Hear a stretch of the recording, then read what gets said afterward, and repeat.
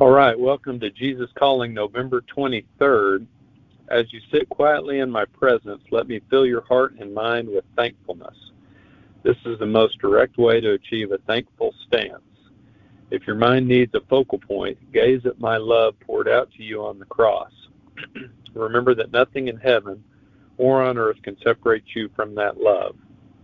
This remembrance builds a foundation of gratitude in you, a foundation that circumstances cannot shake. As you go through this day, look for tiny treasures strategically placed along the way. I lovingly go before you and plant little pleasures to brighten your day. Look carefully for them and pluck them one by one. When you reach the end of the day, you will have gathered a lovely bouquet. Offer it up to me with a grateful heart. Receive my peace as you lie down to sleep with thankful thoughts playing a lullaby in your mind. The first scripture is Romans 8:38-39. For I am convinced that neither death nor life, neither angels nor demons, neither the present nor the future, nor any powers, neither height nor depth, nor anything else in all creation will be able to separate us from the love of God that is in Christ Jesus our Lord. And the second reading is Psalm 4, verses 7 and 8. Fill my heart with joy, when their grain and new wine abound. In peace I will lie down and sleep, for you alone, Lord, make me dwell in safety. So the devotional talks about a foundation of gratitude that circumstances cannot shake. This is the peace and joy that only come from God. And we can all have gratitude about circumstances when circumstances are good, but circumstances change, good times come and go. So what will sustain you when circumstances are bad? Another question, what are the little things that you're thankful for? Maybe a hot cup of coffee in the morning? Is it a smile on your spouse's face? Is it something funny that your child says? Is it a chance to spend a couple hours doing some hobby or something you enjoy? One of those things for me a couple days ago was watching my daughter play her bass clarinet for her grandparents. I mean, I loved it. My folks were interested in watching her and listening to the music. My daughter loves playing. And I just like seeing my daughter get that time with my parents, who are much older now. And there are so many things to be thankful for in just that one little interaction.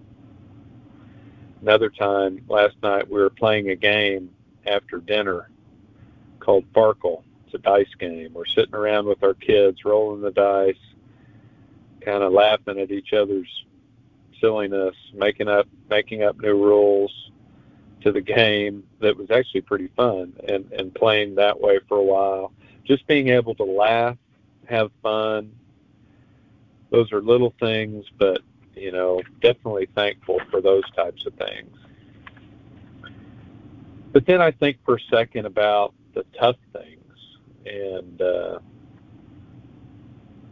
one unimaginably tough thing. One of our coworkers had a family member that passed away last week, and just absolutely heartbreaking. And when circumstances go from good to bad, how do we all make it through that? Even when small little things happen that are bad, when you have a disagreement with someone you love, when your car breaks down and you don't really have money to fix it, when you lose a sale at work, or how do you look around at those things that happened with an attitude of gratitude? So I'm just thinking, a little bit about Thanksgiving this week, and I'm reminded of the things God has given me, family and friends that actually care about me, a great work environment in order to make a living, good health, laughter, purpose, food, shelter, even hobbies. All those things they make life what it is and make it enjoyable. But it's not a cakewalk. It's when I think about the struggles and the disappointments or unanswered prayers or frustrations, those are all there too. And God has gives you the freedom to look at those circumstances and rely on our circumstances for our joy, or to go a little deeper and rely on Christ as an immovable foundation for joy. As Paul said in the Bible, I have found the secret to contentment in all circumstances, whether in abundance or in need. I can do all things through Christ, with Christ.